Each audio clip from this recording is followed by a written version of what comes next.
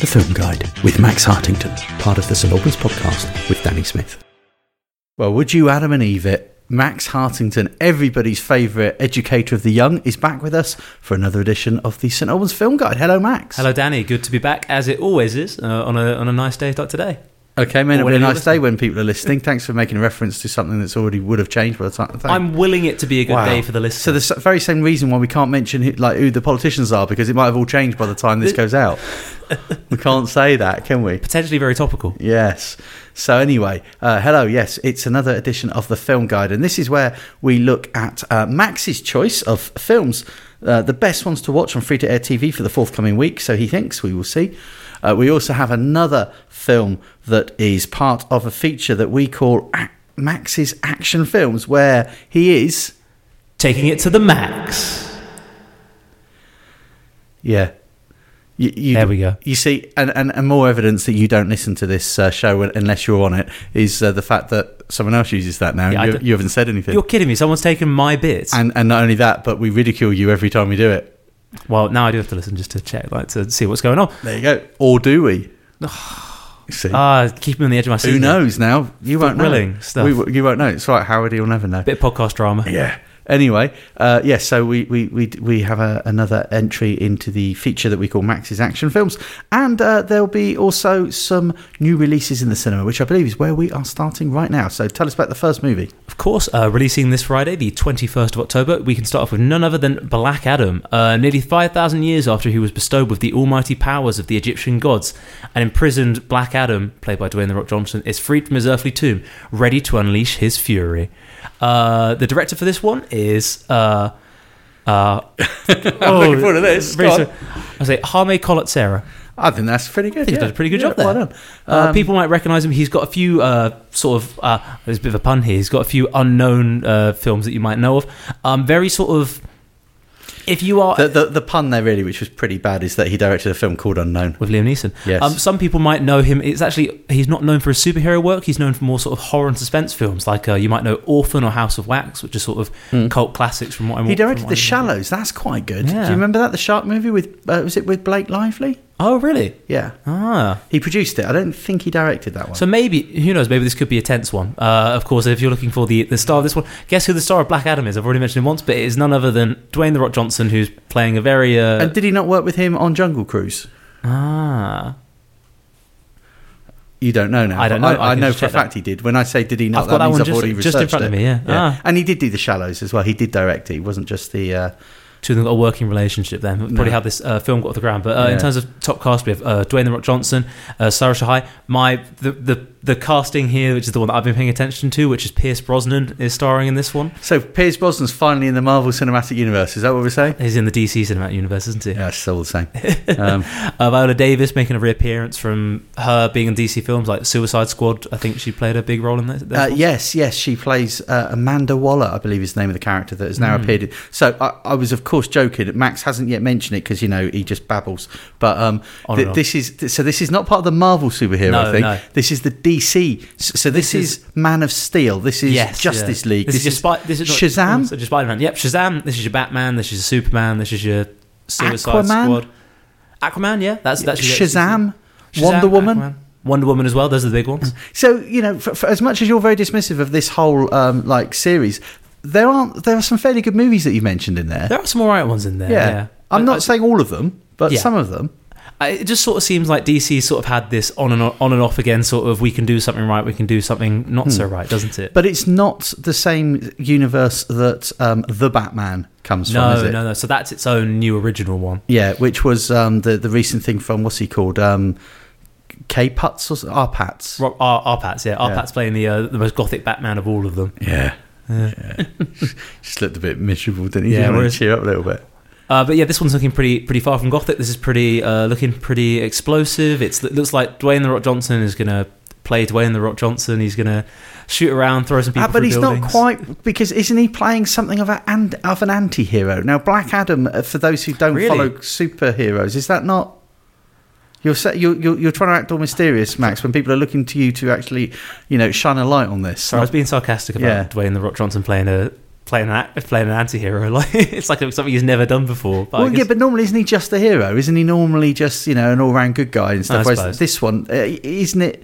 Like on all of his, Fast and Furious, he's the good guy, isn't he? I suppose, yeah, he's quite straight edge in those. Vin Diesel's a bit more of the anti-hero. the anti sort of, because he's kind of a criminal, but he's doing it. He's like a Robin Hood. Yes, yeah. Whereas Dwayne in those films, he's a. I guess in this FBI case, agent. maybe it's a little against typecast then this time. Yeah, so Black Adam's whole thing is that he's sort of, there's this league of superheroes, Pierce Brosnan, I believe, leads them, and they're sort of trying to do the right thing, and Black Adam is not very doesn't want to follow the rules and likes throwing people through buildings and doesn't really care who gets in the way. Right. Doesn't see himself as a hero, but sometimes ends up doing good things. Yeah. All right. Now, so Dwayne The Rock Johnson, as you keep full naming him. I know he is Dwayne Johnson. I just keep calling it or The Rock. Or The Rock. It doesn't need to be both of them. No. It just feels like I'm doing a bit. But Make I'm really a choice. Not. I'm really not. You are. Make a choice. One or the other. Pick it. Dwayne, buddy. Dwayne. All right. Yeah. My buddy Dwayne. He listens to this podcast. DJ. Yeah, DJ. As I know him. Ah. He's been raving about this part for a very long time. This is clearly a passion project for him. Yeah. It would seem some years ago he asked fans who should he play. Apparently he was offered the choice of playing Shazam. Yeah. Well, and I mean, he turned Shazam down and opted for this. I mean, this has been teased. I'm trying to think. The original Shazam film must be going back a couple of years at this I point. believe there's another one on its way, isn't there? And there's even a sequel on the way, but I think he was teased in that one to be showing up at some point. But I think it's one of those... That was 2019. So that's pre-COVID. That's a lifetime ago. Honestly, it feels like generations. The world's changed a lot since then. Yeah. But I think this is one of those ones that he's sort of wanted to have in the works for a long time, and he's getting his chance to actually put it into the cinema, and all of a sudden here it is. Yeah. So okay. So you clearly then can't wait to see it. I'll be honest. Maybe it would make a change if you could be, Max, because you were being horrible about this movie before we started. As soon as we started, you've been quite nice about it so far. I told you, let rip. I'm going to start by letting the facts go first. If you're looking for a film with Dwayne The Rock Johnson, who's playing a bit of an edgy anti-hero, and that's sort of all it's got going on for it, then this is the film for you. It's going to have a big, dumb CGI fight scene. It's going to be, people are going to keep remarking about Dwayne not wanting to do the right thing, and eventually he will do the right thing, but very begrudgingly. And Is Kevin Hart in it? Probably. Superhero dog or something? I'm certain if you went in there, you'd probably see Kevin Hart turn up at some point. And it just sort of feels like maybe it's also the fact that there's all the superhero movies recently have been sort of. It feels like we're reaching a certain point where people are getting a bit burnt out on them, aren't they? And I feel like this is one that maybe back in 2011 we would have been like, oh, look at all this CGI, this is great. But I don't really want to see two CGI men throw people through buildings anymore. For a very, very long time, the Western ruled the cinemas, and Westerns were such a big thing. And then eventually people just got tired of them, and they started to fizzle out a little bit. And then you only got a Western occasionally rather than all the blooming time. Yeah. And I wonder if that's going to happen one day with the superhero movie. I think we're starting to reach that point personally. I think we all did our Avengers and then we all did our Justice League and stuff. And I think we're all just at that point where, come on now, we can do a bit better than I'm gonna punch you through this building, except it's The Rock saying it, so he's gonna say it very begrudgingly. And he's gonna do it. I'm gonna punch you through this building. I don't care who gets hit. Those things, I think, I agree with you completely. It's very cliched now, and it's yawn, boring. And I realise I've been a cog in the machine as well, because I've also been watching all this. I've watched loads of the Avengers films, and I'm quite hypocritically, I thought the Batman was one of the best films that came out this year. I thought the Batman was great. But it was a little bit cleverer than throwing like CGI people through buildings. Yeah. The Batman had more to it than that. I'm just not getting the impression that I'm going to go into Black Adam and all of a sudden it's going to turn out to be a turns the genre on its head sort of film. So you don't think you're going to be in any way surprised by it? I don't think so, no. Okay, well, I mean, there's a lot of people who like that kind of thing. Yeah. There's a lot of people out there, it seems including you, who seem to hate on the DC cinematic universe without seeing any of the movies or without having seen like the latest one. I'm not saying that's you, but no. There are those who are expecting this to stink. But who knows? I mean, it's The Rock seems to have quite a big following. He's got that pull, hasn't he? He doesn't seem to make turkeys. Or maybe they're not brilliant, but they do well. He's bankable. You know what? Like, I think that's the problem. I don't think it'll be offensively bad. I don't think it'll be offensive. I think it will just be, we'll see it and it'll be, oh look, it's happened. And who knows, maybe in 3 years' time we'll get a sequel out of the way as well. But if it is tied to Shazam, maybe it has that chance of having that bit of it. Once it brings it together with Shazam or Shazam 2, it might bring some of that tongue-in-cheek humour, which I think really made that film stand out a bit compared to some of the other DC outings. And don't forget as well, there are some good movies. You have begrudgingly agreed that some of the DC superhero stuff isn't that bad. Yeah. You know, Wonder Woman was very well received commercially and critically. I thought it was really good. As was Aquaman. Yeah. And you know, some of those characters, putting them together could work really well. I can complain all I want. I did at some point sit through the 4 or 5 hour Snyder cut, saying the whole time this is of Justice League, Snyder cut of Justice League, and I did sit there going, I'm going to hate this, I'm never going to watch it, and then I blinked and it was over, and I had actually mildly enjoyed myself, which is not bad for a 4-hour movie. I know. I wasn't as even I took breaks from it. I spent 4 hours sitting there going like, I really shouldn't be liking this as much as I am. And yet it was all right. It was all right. Yeah, it was all right. Okay. maybe I had the other one to look at and go like, well, it could have been worse. Okay, That's 6 hours I've given to Justice League in total of my life. Right. 6 hours of my life. So Black Adam, we've spent ages talking about it. It is the biggest release of the week. There's no doubt about it. There are 2 others out though. Let's just quickly talk about those as well, because one in particular seems pretty interesting to me. So also releasing this Friday, we have The Banshees of Inisherin. 2 lifelong friends find themselves at an impasse when one abruptly ends their relationship with alarming consequences for both of them. This is directed by Martin McDonagh, who's really generated some steam in the past couple of years. This is He's of course, what, sorry? Generated some steam. Okay. Yeah, but try he's and really say it at a speed that humans can understand. Generated some steam. There you go. But I think he's got a name for a very specific type of film, which is it's very character focused, very tightly written, and just very enjoyable to experience. He has won an Oscar. Yeah, for 3 billboards over Ebbing County, Missouri. That's almost what it was called.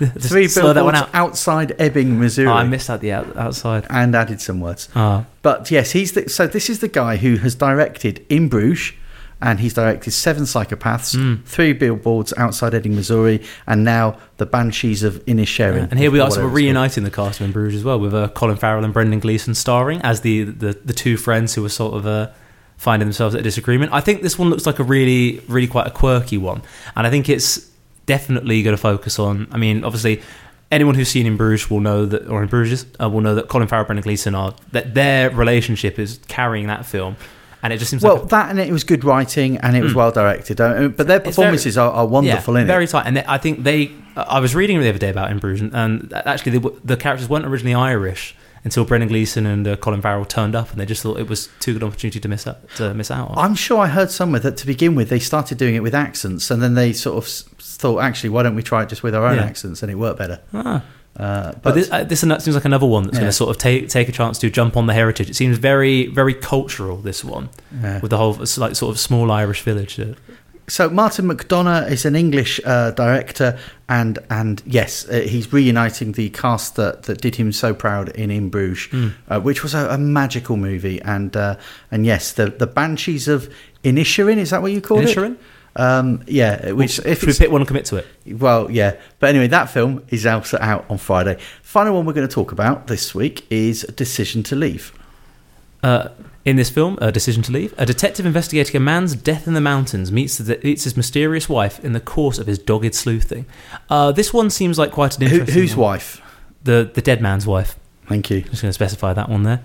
So he's investigating this dead man in the mountains, and while he's investigating the circumstances of his death, he finds himself very interested in the dead man's wife, and it's sort of, I think it all starts to unravel a little bit. But this one, I think, is worth talking about just for the director alone, who is quite infamous for, well, Park Chan-wook is known for, in particularly in my experience, as Old Boy, the 2003 one, which has a very sort of a following for being a very dark and gritty one, but with a very good camera work and it's very harrowing to watch, Old Boy, but it is an experience. It is, and he also and of course that's what in turn spawned the Hollywood remake Old Boy. Yes, but the original one was classic. And then also a TV series that is a spin-off or is based upon a film that you quite like, Snowpiercer. Yeah, so he also played an important role. He was actually a producer on the 2013 Snowpiercer, starring Chris Evans, previously mentioned in Max's action films.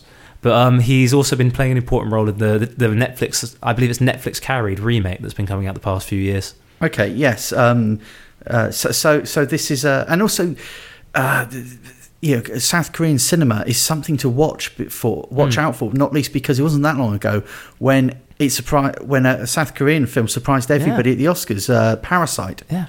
After Parasite, it's always worth. I think if something is being given the chance to be broadcast abroad, then maybe it's contending with some really good content that's worth seeing. Yeah. Okay. Those are your new releases in the cinema for the forthcoming week. Hi, I'm Matt Adams, the heart of the Hearts Advertiser for over 10 years. Join me and host Danny Smith for the St Albans Podcast, a weekly look at the news, views and reviews of the city and district of St Albans. As well as our delve into the local stories that matter, we regularly cover topics including health, food and drink, legal matters, the theatre scene and mental health. Alongside our regular features, we talk to people from our wonderful community, sharing some of the amazing work they do. Episodes are released every Wednesday at 7pm, and you can find us by going to your podcast platform of choice and searching for the St Albans Podcast. Find out more at stalbanspodcast.com. We're back now with Max's Action Films, where Max takes it to the max. We're going to keep working and we're going to find a really good sort of catchphrase for there. See, I already feel that Howard's overtaking you on that now. I wonder if you just need... I can't imagine Howard will. Well, you wouldn't know because you didn't listen. I could be making this whole thing up. Hence, can't imagine. I've planned this all out. You really not. No, what was in my life or just in general? Yeah. We're going to turn this into my therapy. No, don't. You can't afford me. So I feel now like I've got a cardigan on. I just need now a chair and a couch for you and a pipe. A big beard. So as well. Max, tell me about your problems. What do you dream about? I don't know what voice that really was, but it was starting to sound a little bit like Sean Connery for a minute there, which I think is a nice segue to tie into the franchise we're going to talk about. Well, okay, next. Yeah. So the film this week, this time around on Max's Action Films, is absolute classic movie. This is, people talk about films that are classic, legendary. It's not really. This is undisputed. This is a 5-star movie. This redefined the cinema. It is Raiders of the Lost Ark. Yeah, absolutely brilliant film. For those of you who have been under a rock for the past 70 years and have never heard of Indiana Jones. Or Dwayne The Rock Johnson, which name are we going with? Any rock, not a specific rock. Right, not under the rock, but just under a rock. For anyone who's just been hiding under a rock for the past 70 years, India might be looking for you. But for those of you who don't know, Raiders of the Lost Ark is the first in the Indiana Jones series. Tells about the archaeology professor who pretty much, during the week he teaches in a college. Whenever he's out exploring the globe on these massive adventures, trying to find things, saying they belong in museums, and busting some Nazi chops while he's out there as well. Yeah. But this is the first film in the franchise, and I think many people will say it is the best one. I think that's controversial because I think the one with Sean Connery is. It's difficult to put something between them because obviously we've talked previously about The Last Crusade, and I think it's fantastic. But I just think that this one is. This is the one that started it all off, and that perhaps gives it the edge. Does that make me a bit too much of a hipster if I say, the first one is actually the best one? But it has to be that good to create a franchise that's known worldwide, doesn't it? Yeah, but I think the difference between this and The Last Crusade could be the difference between Casino Royale and Skyfall. Ah, very good. Or maybe the difference between Terminator and Terminator 2 Judgment Day. It's hard to say, or Alien and Aliens. Now you're talking my language. You see, so it's very difficult to say because the subsequent one is equally worthy. But are we judging the first one as being better simply because it was the first one? Very true. Sometimes it's not a band's first album that's the best one they've ever done. Ah, very true. Well, I think the reason Raiders qualifies for over the Last Crusade for me for the action film is just that I think the set pieces of this one are really fantastic. Obviously, we've got some good ones in Last Crusade. You've got the tank and all that stuff, but this one here, you've got none other than the famous boulder scene. You've got the entire chase through Cairo, which is just thrilling. You've got everything with the trucks. You've got sneaking in. You've got the fights on the boats. You've got sneaking into the. I'm pretty much giving a play-by-play of the entire film here, but I just think that. For me, it's been a little while since I've watched this one, but in my head, I think Indiana Jones is perfectly... Raiders of the Lost Ark is perfectly recreated in my head because I can remember they go to this place, they have a fight in the mountains, they go to this place, they fight the plane mechanic on the bomber, brilliant fight scene there as well. There is just so much in this film. The kind of being lowered down into the thing with all the snakes, Snake you know, bit, yeah. and Had to be snakes. yeah. I mean, yes, you're right. It's a classic. Yeah. So, for those who don't know, these movies were an homage to an earlier time in movies. One of the things that they tried to do was so the film was set in the mid-30s, Yeah. and it was an homage to movies of the mid-30s. Something that was quite big in cinema at that time was the cliffhanger serial. Yeah. So cinema going was slightly different to what we have now, because you didn't just go to watch a movie, you also went to watch the news. Yeah. There'd be a newsreel you'd watch. You would watch maybe cartoons as well. You would watch a B movie before you'd watch the A movie. And also you would sometimes watch these cliffhanger serials, and they were like 25-minute or so episodes, and they'd always end with galloping horses that are heading toward like pulling carriages heading towards a cliff or something, yeah. and you'd see hence it the name. plummet over the cliff. And you'd think, well, the hero was in that, they've died. And then the beginning of the next episode, which you'd watch the next time you went to the cinema, like the following week or whenever it would be, Next big release. you would suddenly, it would always cheat, because then they'd show you a scene where the hero dived out just before the thing plunged over the cliff. And hence the cliffhanger serial. And those sorts of spectacles that they used to put in those movies is what they put in this. Yeah. And I think that here, isn't it? Because I think there are so many parts where you would argue that Raiders of the Lost Ark ends in a cliffhanger. You could perfectly, I'm sure you could cut it down into perfect 30-minute chunks. You'd have something that left on the edge of your seat every single time. The boulder scene, as you described, the thing where Everyone he swings across scene. the pits, and he's got the idol, and he's trying to work out how much it weighs and trying to move it across without it setting off all the traps, all that sort of stuff. That was kind of the thing that used to be in those cliffhanger serials, and so that they've lovingly portrayed those, and it was an homage to cinema of the era in which the film was set, and as were the subsequent ones of the original trilogy. And then when they did the fourth one, that was set in the 50s. Yeah. And in the 50s, one of the things, in a similar way to the cliffhangers, you then suddenly had the sci-fi B movies of the 50s, and they paid an homage to those. And it'd be interesting to see if in this new one that's coming out next year, I imagine it's set in the 60s or 70s by now. I'm sure there's talk about the space race, which is the big 60s focus, isn't it? So again, it's that media coverage. Yeah, but yeah. So who knows? But I mean, Harrison Ford created an iconic hero.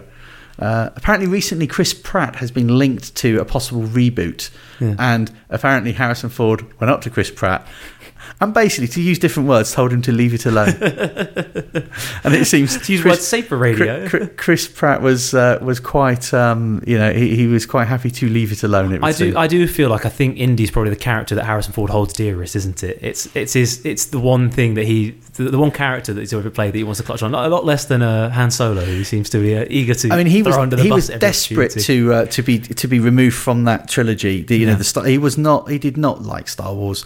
I think he begged to be killed off in the second movie, and wasn't allowed to be, and then would not talk about it. Would famously not talk about Star Wars for like 30 years, and then suddenly he's in one, and he's happy to talk about it all over again. And people knew, didn't they? And we all know now what happened. It's because they kept adding zeros to his check until he passed out. Let's do one. And also they promised to kill him. And so he says, all right, you're going to kill me, and I'm going to love this movie now. If you ever want to cast Harrison Ford, that's all you need to give. All you need to tell him, unless he's playing Indy like he is here. But really great cast the whole way through. Karen Allen playing Marion, who is a really good foil to Indy. Yeah, and Karen Allen was also quite good in the fourth movie when they brought her back. I thought she worked very well. It was a good nod, and because also that fourth movie wasn't a great movie. It was all right. It wasn't brilliant. It's another one where it's got nice moments, hasn't it? But it can't live up to. But it wasn't. The expectations of the failings of it was not because Harrison Ford was too old to play Indy, which was the feeling. The worry going in was, is he a bit old to be doing this? He was all right. She was all right. Yeah. The problems were elsewhere. Shia LaBeouf. Even CGI. Even Ray Winston really won that. He was sort of miscast. He wasn't really very good at all, I thought. But I am excited. John Hurt in that one as well. Yeah. I am excited though. John Rhys Davies, one of the original people from Raiders of the Lost Ark, and again was returned in Last Crusade. Yes, he's in the new movie. Really? Yeah. Mads Mikkelsen has a part in the new movie. Apart from Harrison Ford, Mads Mikkelsen and Phoebe Waller-Bridge, I think is playing an important role as well. Yeah. But as soon as I saw Mads Mikkelsen on that cast, I was like, you've brought me back in. Yeah. That's all you need. Yeah. Harrison Ford and Mads Mikkelsen. I mean, that's going to be interesting, isn't it? You've also got the new one that's coming out next year, directed by James Mangold, who directed the final Wolverine film so wonderfully. And people are saying if he does to Indiana Jones what he did to Wolverine, it's going to be a great movie. It'd be a good send-off. Yeah. And also his, what was the other thing? Oh, it's written as well. One of the writers is Jez Butterworth. Now, Jez Butterworth, as I'm sure you well know, is from St Albans. And he's one of the script writers of the fifth Indiana Jones movie, which as yet doesn't have a title beyond that. So no title for it. But no, that'd be a big announcement, won't it? But he also wrote Edge of Tomorrow, which is a film you like to feature every week. Jez Butterworth. I think we all like a bit of Edge of Tomorrow, don't we? No, not really. But yeah, he's written a lot of different things. He wrote Spectre as well. He wrote the screenplay to Spectre. But he wrote a very acclaimed play called Jerusalem that was Jez Butterworth as well. He's known as he wrote plays first and then he moved into cinema. I didn't realise he wrote Jerusalem. Yeah, that was him as well. But anyway, that's all about the fifth Indiana Jones movie. You're talking about the one from 41 years ago where it all started. Yeah, exactly. But we wouldn't have it without Raiders of the Lost Ark, would we? Yeah. But just a pleasure to watch every single time. Like, it is such a great ride. I think it's a great action movie, but it does everything else so well as well. But it's got such great humour. I mean, the scene where he's fighting his way through the crowds and suddenly there's a swordsman. You know, everyone knows the movie now. Everyone knows what he's going to do. Knows exactly what should happen. But that whole thing, and apparently he says in a lot of interviews that it wasn't planned that way, and he spoke to the director, and because he was just tired, and he'd learnt a fight scene, but then he just thought, oh man, he goes, he's wearing a gun, why can't he just shoot him? And says, can we just try that? And so they tried it, and they left that one in. And it's one of the best shots. Didn't mean the pun there, but it's one of the best parts of the whole film, isn't it? Because it just sums up the humour of those movies as well. They had a humour to them. Also, did you know that he has the big old brawl on the airfield with the guy? Did you know that's the same actor that he has a big old brawl with in all three of the original Indiana Jones movies? Oh, they keep bringing him back? It was the same actor playing different parts. But an English wrestler called Pat Roach, who was also an Auf Wiedersehen pet. Bomber Pat Roach, it was his wrestling name. And Pat was that before or after he was the bomber pilot in this one? No, but when he was a wrestler, he was known as Bomber Pat Roach, and then he was in Auf Wiedersehen Pet, where he played a character called, I think, Bomber, or something like that. And he was He's got a strong brand, hasn't he? Do you remember? So there was a fight on a conveyor belt where they were crushing rocks. Yes, that's in Temple of Doom. Yeah, it was the same actor. And there's a fight with a guy on top of a tank. That's the tank in the third 3, one. Yes, same actor. And if you remember the Bond film Never Say Never Again, Sean Connery has a fight in the basement of a health spa, and he's and it's the same actor. Pat Roach was a big English actor, but when I say big, I mean like tall and I was going to say bulky. Big as in built like a house. Yeah, an outhouse. But yeah, so it was those sorts of things, that was so good as well with those movies. And the soundtrack is just amazing as well. Yeah. Apparently, he was in. Pat Roach was also in. What's the thing with Warwick Davis? Was it Willow? Willow? Yeah, I think he was in that as well. He did a lot of things. I suppose that would be a similar time as well. Conan the Destroyer he was in, and Red Sonja he was in. He was. I mean, he's probably one of the most fitting cast for all those films about barbarians, isn't he? Yeah. Cast someone. He's your man. Yeah, but yeah, he was Kale in Willow. If that means anything to you. Not at all. Okay. Anyway, that was the film for Max's action films for this time round. Where of course Max chooses a film that he's taking it to the max. You happy with that? Very. The Film Guide with Max Hartington, part of the St Albans podcast with Danny Smith.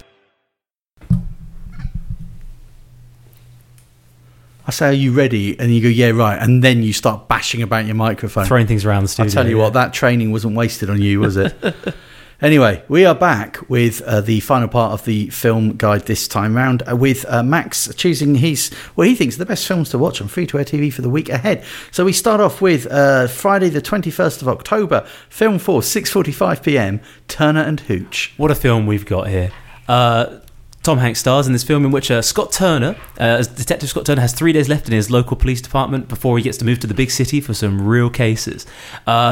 When somebody is murdered, he finds that the only witness to the case is none other than his dog, a giant mastiff called Hooch. The two of them are forced to live together in some sort of witness protection, and things don't go very well for them, to be honest. Like they're not very good at living in the same place. Yeah, so this is the 1989 Tom Hanks movie you're talking about, not the 2021 Disney Plus TV series. Definitely not. Yes. Had a remake. Yes. Oh, honestly, no. This is the original. Don't worry. And if you saw the poster, it is almost identical in that the colour scheme of is exactly the same. The actors wearing the same colour shirt and same colour tie as Tom Hanks and same colour jacket.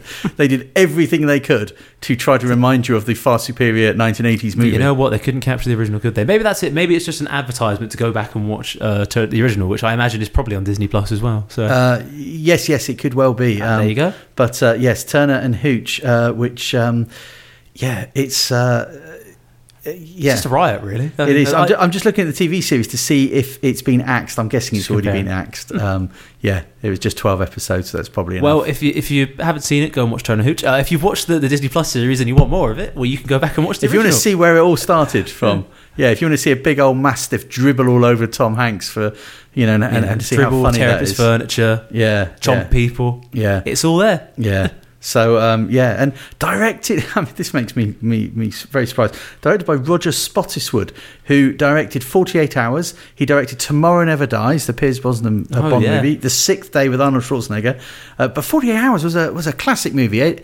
Eddie Murphy and Nick Nolte Nick Nolte's like a hardened cop who's a bit of a maverick, works on his own. That's never been done before.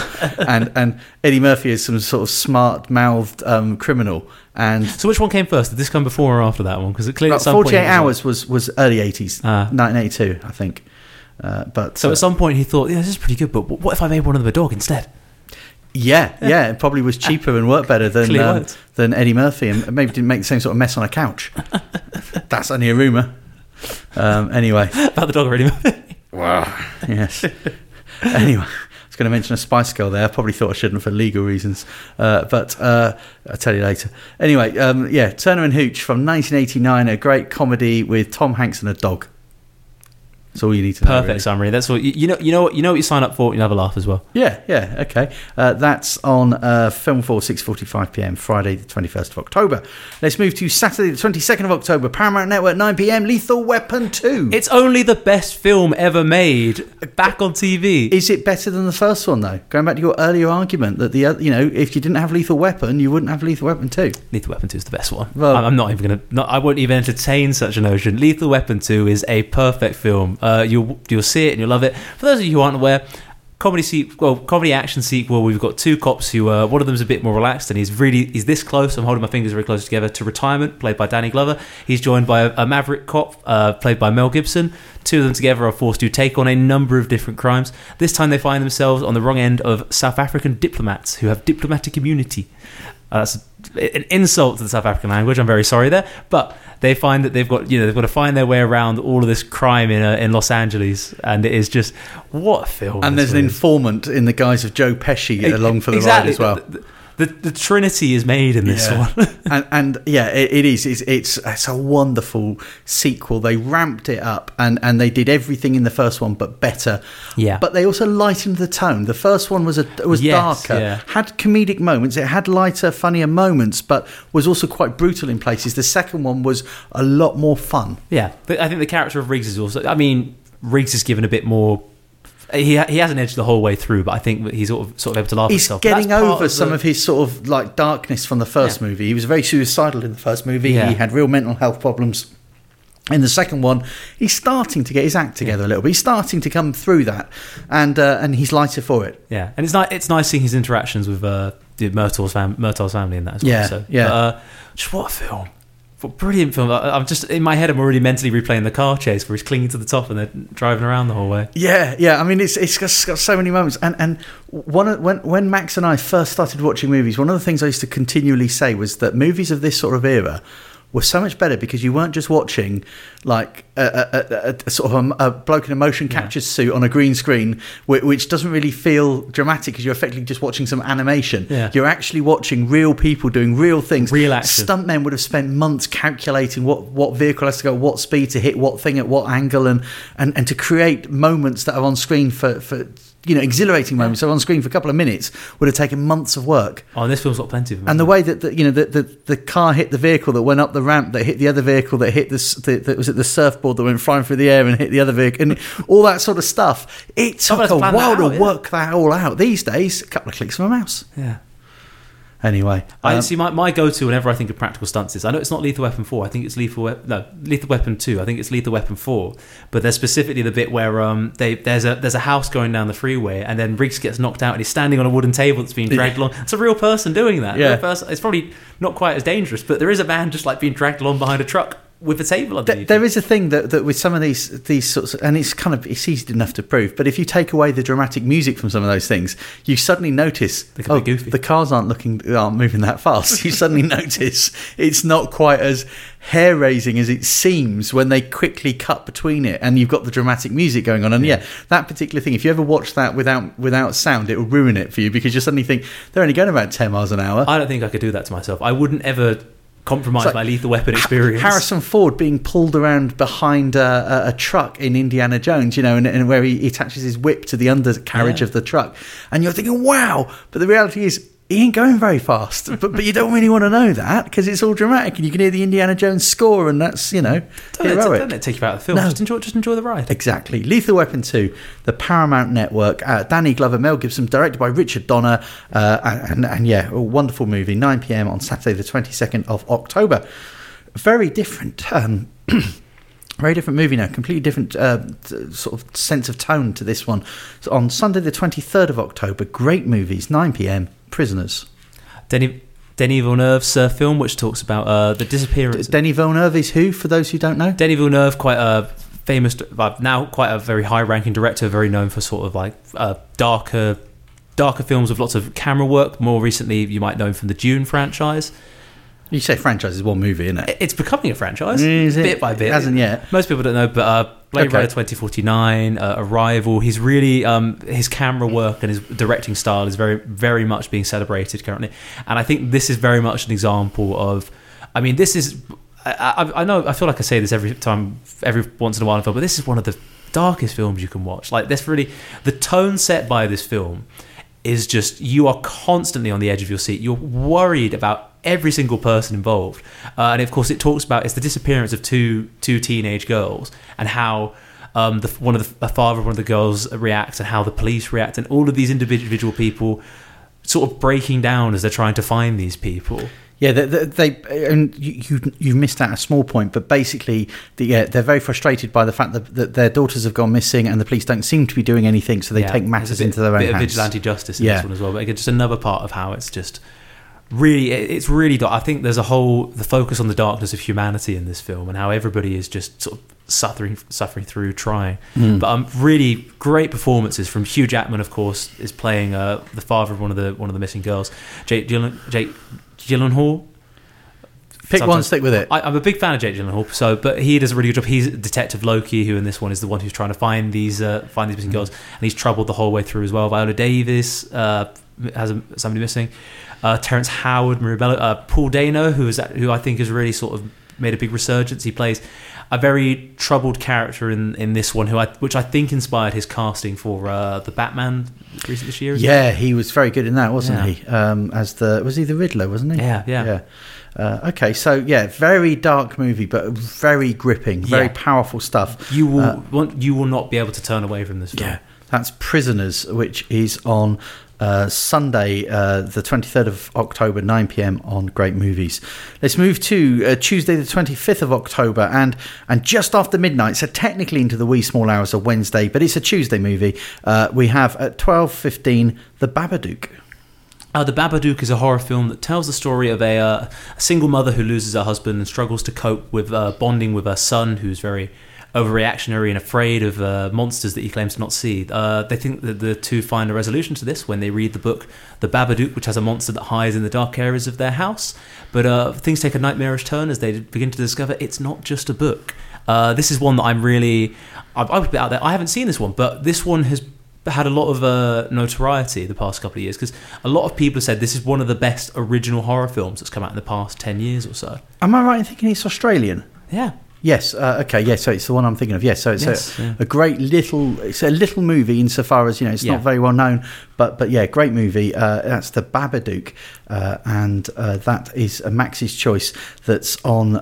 It's the Tuesday choice. Technically, by 15 minutes, it's into Wednesday, but you know what we're talking about.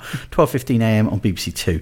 Wednesday, the 26th of October. Proper though, 5-star, 10 p.m. Die Hard with a Vengeance. John McClane is back. Where do you rank this one in the Die Hards? There's 5 of them so far. This is right behind the original. This is a very... sometimes, depending on my mood, it is actually better than the original, some would say. But this is... You see, you're such a hypocrite. You've been saying earlier about, but the first one was the best. Now that's twice now you've contradicted I recognise I'm being a hypocrite. However, Lethal Weapon 2 makes me exempt, so... Lethal Weapon 2 is so good that it's actually bleeding out into my life and making me immune from things. I have diplomatic immunity. Okay. Thanks to Lethal Weapon 2. Yeah, you have hypocritical immunity. Exactly that. Yes. But this is the third film in the Die Hard franchise. This time, after being trapped in a building, this time is actually John McClane's trapped in a city instead. John McClane this time is pretty much being strung along by a German terrorist known as Simon, who basically sends him on these continuous tasks that just keep making him run around the city, all sorts of bizarre things to do. And he's, of course, forced to bring in a Harlem store owner, played by none other than Samuel L. Jackson, as his right-hand man to try and find out. It's a great pairing of those two. Great brilliant casting of Jeremy Irons as well, who evokes something of Alan Rickman without copying Alan Rickman. Yes. Because after Alan Rickman's star turn in Die Hard, Alan Rickman was getting a lot of work playing these sorts of characters, and then lesser British actors, I'm looking at Charles Dance here, got hired when they couldn't afford Alan Rickman. Charles Dance was in The Last Action Hero, and he was wearing a T-shirt on set one day that just said, "I'm cheaper than Alan Rickman," because he knew full well that that's marketing right there. It had been offered to Rickman first, but by then Rickman turned it down. And this is, of course, John McTiernan directs as well, so he's making another return. Yeah, well, he's made so many great action movies, but yes, he directed the first Die Hard, and he directed this one as well, and all I think this is a worthy successor. He stopped being involved with Die Hard after this one. This one was really good, and after he also did point, Predator, didn't he? Yeah, John McTiernan, and The Hunt for Red October. Yeah. He's done some cracking films. He can do action, he can do tension, suspense, and I think this one just balances so well. It's tense the whole way through, but I think the relationship of Samuel L. Jackson and Bruce Willis in this one, like they're able to just bounce off each other so well. Quickly, rank the Die Hards. Oh, right, let's go. Ranking the Die Hards. We've got, you know what, I will go... Just give me the numbers in order. 1. Yep. 3. Yep. 4. Yep. 2. Yep. 5. That's exactly the order I would have put them in. Oh, there we go, just there. Yeah. Although I would have said, Die Hard 4... being almost like not in third place, but almost like 2.5, because I thought it was really good. I enjoyed Die Hard 4. There's one scene in particular. The actual storyline was clever and it was interesting. Yeah. I think it does a really good, especially with throwing John McClane into this world. He's dealt with terrorist attacks and all sorts of stuff, but then cyber terrorism is something that. What does John McClane know about cyber terrorism? He's just a cop. Yeah, a retired one. But I thought some of the other casts in it were really good as well. The kid that he kind of roped in to help him out was it Justin Long, or have I made that Justin Long? Yeah, Die Hard with a Vengeance. Is that Die Hard 4? I'm just saying about Die Hard with a Vengeance. Live Free and Die Hard. It was called Die Hard 4, wasn't it? But it was Die Hard 4.0 or something. Die Hard 4.0 because it's for computers. Timothy Oliphant was the villain. He was really, really good. How can you forget? Yeah. Kevin Smith makes a cameo in that one as well. Yes. So there you go. That's Die Hard with a Vengeance, though, is Max's choice. Wednesday, the 26th of October, 5-star, 10 p.m. Final film of the week, Thursday, the 27th of October, film for 9 p.m. Another horror, The Mist. Hang on. The Mist. Mysterious, I like it. It feels like I'm actually in there. In this film, an adaptation of a Stephen King novel, a freak storm unleashes a species of bloodthirsty creatures on a small town inside a mist that keeps them all forced to hole up inside a supermarket and fight for their lives. I think for the way this is originally described, you would think it was all like sort of horror and while there is a lot of horror going on there, a lot of it is just having these people locked up in a shop, just driving each other mad, driving each other up. But isn't that some of the best parts of things like some of the zombie films? Yeah. Now this as well has a great connection, which seemed to have passed Max by. I was quite pleased with this because I know this is your kind of thing, but big connections to The Walking Dead. So Frank Darabont is the director of this. He also directed films like The Shawshank Redemption, but he's also one of the creators of the TV series The Walking Dead. And a lot of the cast from The Mist are also in The Walking Dead. Yes, I can see that. Yeah. And this was a couple of years before The Walking Dead, but you can see there's a sort of an evolution from that to The Walking Dead. They're not connected in any sort of narrative way. In a spiritual sense, I think, though. I think it's basically they're thrown into a supernatural situation, and then eventually, humanity forces people to make really dire and awful choices and drive each other up the walls while there's something far worse outside. Yeah. It's that whole... What's that whole mentality, isn't it? It's like the real monsters are the people trapped inside, not the ones trapped outside. Yeah. But great film. Based on a story by Stephen King, as was The Shawshank Redemption that Frank Darabont directed. I want to say he also directed The Green Mile, but I might be making that up. But that was also Stephen King. Yes. So... Clearly, Stephen King's got somebody who he trusts to make adaptations. Yeah. Frank Darabont directed that as well. Very good. He's your man to go to for Stephen King, but of course Thomas Jane stars in this one as well. You're a fan of his, aren't you? I love Thomas Jane, but that's mainly because of The Punisher. But I think this is obviously a very different role for him in this one, because he's faced with a problem that he can't just go around and solve with a shotgun. So it's one of the differences between you and Burt Reynolds is because Burt Reynolds hates Thomas Jane. Apparently punched him on set and said he'd never work with him again. But that's Burt Reynolds. Let's be honest. Burt Reynolds is... Burt Reynolds, I think there's probably about two people that Burt Reynolds likes. Yeah. One of them's probably his accountant. The other one's Burt Reynolds. Yeah. Anyway, that concludes the film guide for another week. The Mist is on 9 p.m. on Film 4, Thursday the 27th of October. Max, which of those movies is your film of the week? It's a tough one, but it's also not really, because it's going to be Lethal Weapon 2. What a surprise. If you haven't seen Lethal Weapon 2, go and see Lethal Weapon 2. I'm not going to disagree with you. If you have seen Lethal Weapon 2, go watch it again. Yeah. Okay, that's the film of the week. That's the film guide. Max is back next week with more film guide. I can hardly wait. Are you excited, Max? I cannot wait. See you then.